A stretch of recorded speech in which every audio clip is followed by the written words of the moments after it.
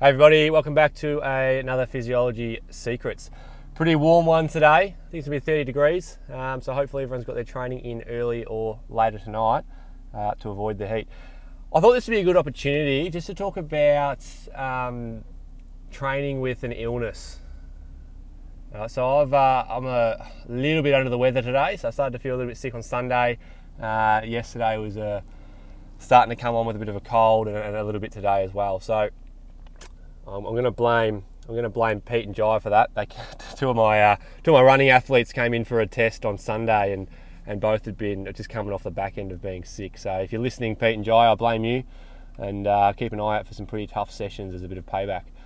Pete and Jai, they just came on and re-signed for a year. So we're going to aim for, we've got Gold Coast Marathon in July, and then we've got Sydney and Melbourne later in the year too. So Jai's going to go for a sub 3 and Pete's going to go for a sub 3:15, so it should be good. But yeah, pulled up a little bit sick. So I get a question quite frequently about, should you train with an illness? Should you reduce the intensity, keep it the same, just completely have a rest? What the best method is to get back on the track as soon as possible. And bit of a disclaimer, obviously guys, I'm not a doctor. But what I do know is the way that the immune system responds to certain exercise, and I use that to base my opinion on what you should do when you are sick. All right, so basically the more you train and the higher the intensity of the training, the lower your immune system becomes and the more susceptible to illness you are, just temporarily. Okay, so if you have a very heavy training load or your training intensity is very high quite frequently, you're going to be more susceptible to picking up some sort of virus or illness it varies, but about 24 to 48 hours after that activity. So if how often does it happen where you've just come off the back of a big event, an ultra or an Ironman or something that really stresses your body out, and you just finish the event, and then within 3 or 4 days you've come down with a cold or something like that. Okay, so you've stressed your body to the limit, and your immune defense is temporarily down. So any sort of bug that's in the air, someone who's sick, around children who get illnesses, that sort of stuff, you really become quite susceptible to that for that little period there. Moderate intensity exercise will actually boost your immune response, but there's a difference between doing moderate exercise for an hour and doing moderate exercise for an 8-hour bike ride. So it's the quantity of training you're doing and the intensity. So the more you do and the more intense training you do, the more susceptible you are temporarily to illness. All right, that obviously comes back to baseline and actually boosts your immune response, but that's after you've had a recovery for a day or two and come back to baseline there. So that's when you're most susceptible to getting ill. And I sort of noticed Sunday night that I was sort of on the way to getting sick. So I was at the track doing some 3.5 minute repeats, and I felt pretty tired. I felt lethargic. Heart rate was a little bit elevated, but not too bad. So I thought I'd see how I went anyway, which mistake number one. I sort of knew that I was on the way, but I thought, we'll just see how the body reacts. And I did the first effort, hitting the right pace, but just feeling fatigued. Like the muscles just felt a little bit fatigued, a bit of neuromuscular stuff going on there. And my breathing was fine. Like I didn't feel like like the heart was beating too hard or the breathing was too difficult, but it was just the overall general lethargic, tired feeling. The muscles just, they felt tired after 200 meters instead of like 700 meters. And just generally feeling like just tired. I wanted to go to sleep basically. So I was hitting the right paces, it just wasn't feeling right. So I ended up just doing 2 intervals. I was going to do 5. So I just did 2 because I knew, this is a quality session. There's no point in me getting sick because it's not going to, I'm only just hitting the paces. I'm not feeling right.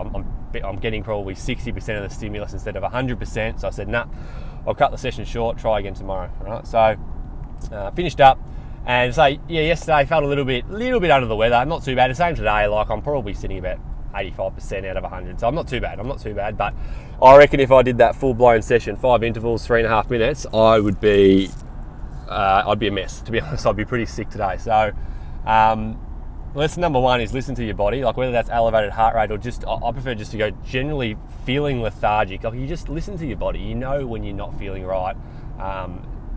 This is one where numbers are a good indicator, particularly in the lead up. So like the guys that I coach one-on-one, I get them to like fill out a heart rate, a resting heart rate every morning, and also there's like a drop-down menu of how you're feeling, general fatigue, soreness, all that sort of stuff, and you can monitor that through Training Peaks, particularly that heart rate variability, and see, all right, if your resting heart rate's gone from 45 to 51 in a 2-day period, then something's probably not right. We're stressing you out, so we need to back off a bit. So you can use the numbers to guide it, but at the end of the day, I always say, like, if you're a pretty experienced athlete or been training for a number of years, you should be pretty in tune with your body, and you know when you're not quite right. So just really listen to your body there.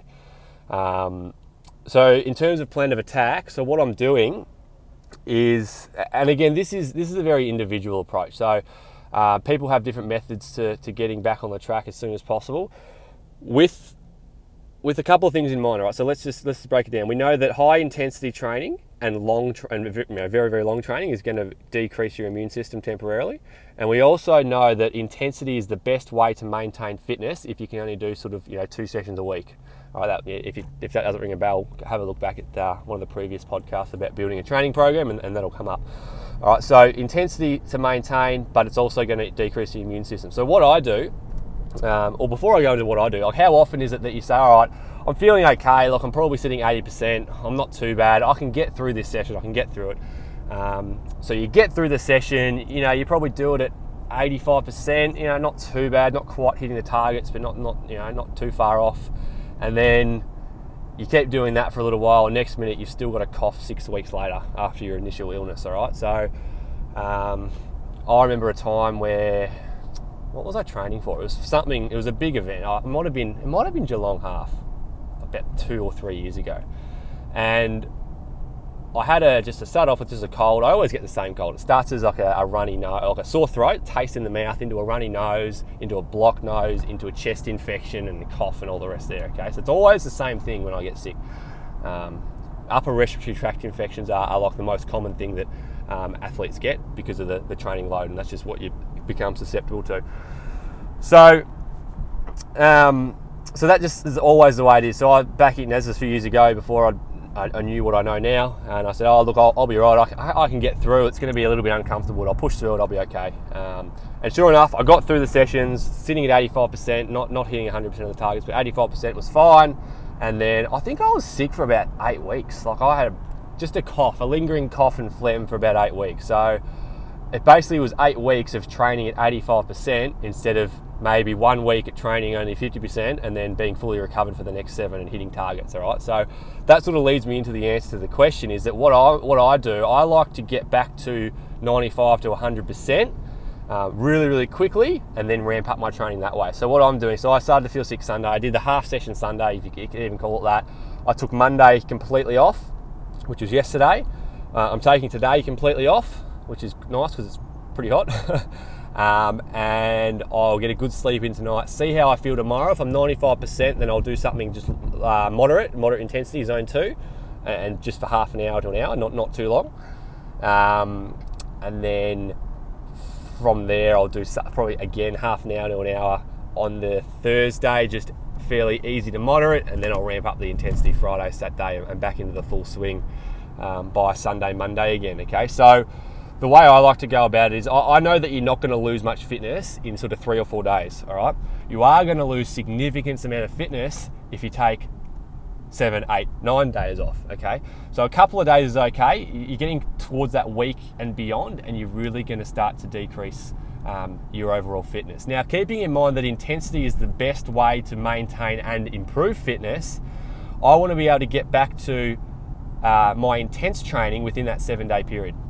Okay, if I just try to push through the pain and the illness, and I'm actually sick for 3, 4, 6, 8 weeks, whatever it is, with just a cold, and I can't train with intensity, I'm going to lose a lot of fitness in that period. Right? I'd be better off to lose a little bit of fitness in that first week, but be back to 100% again for week number 2, get the intensity back into my training, hit the right targets and get your fitness back quickly that way. Okay, I can't remember the exact numbers, but I remember reading an article a few years ago about the Tour de France riders and how they actually lose fitness, like VO2 max. They lose their the VO2 max declines over the Tour de France, because essentially what a lot of the guys are doing, they're just sitting in the peloton for 3.5 weeks, or for 3 weeks there, and it's all a sub-maximal intensity. It's not that high intensity interval training, hitting 95%, having the same recovery and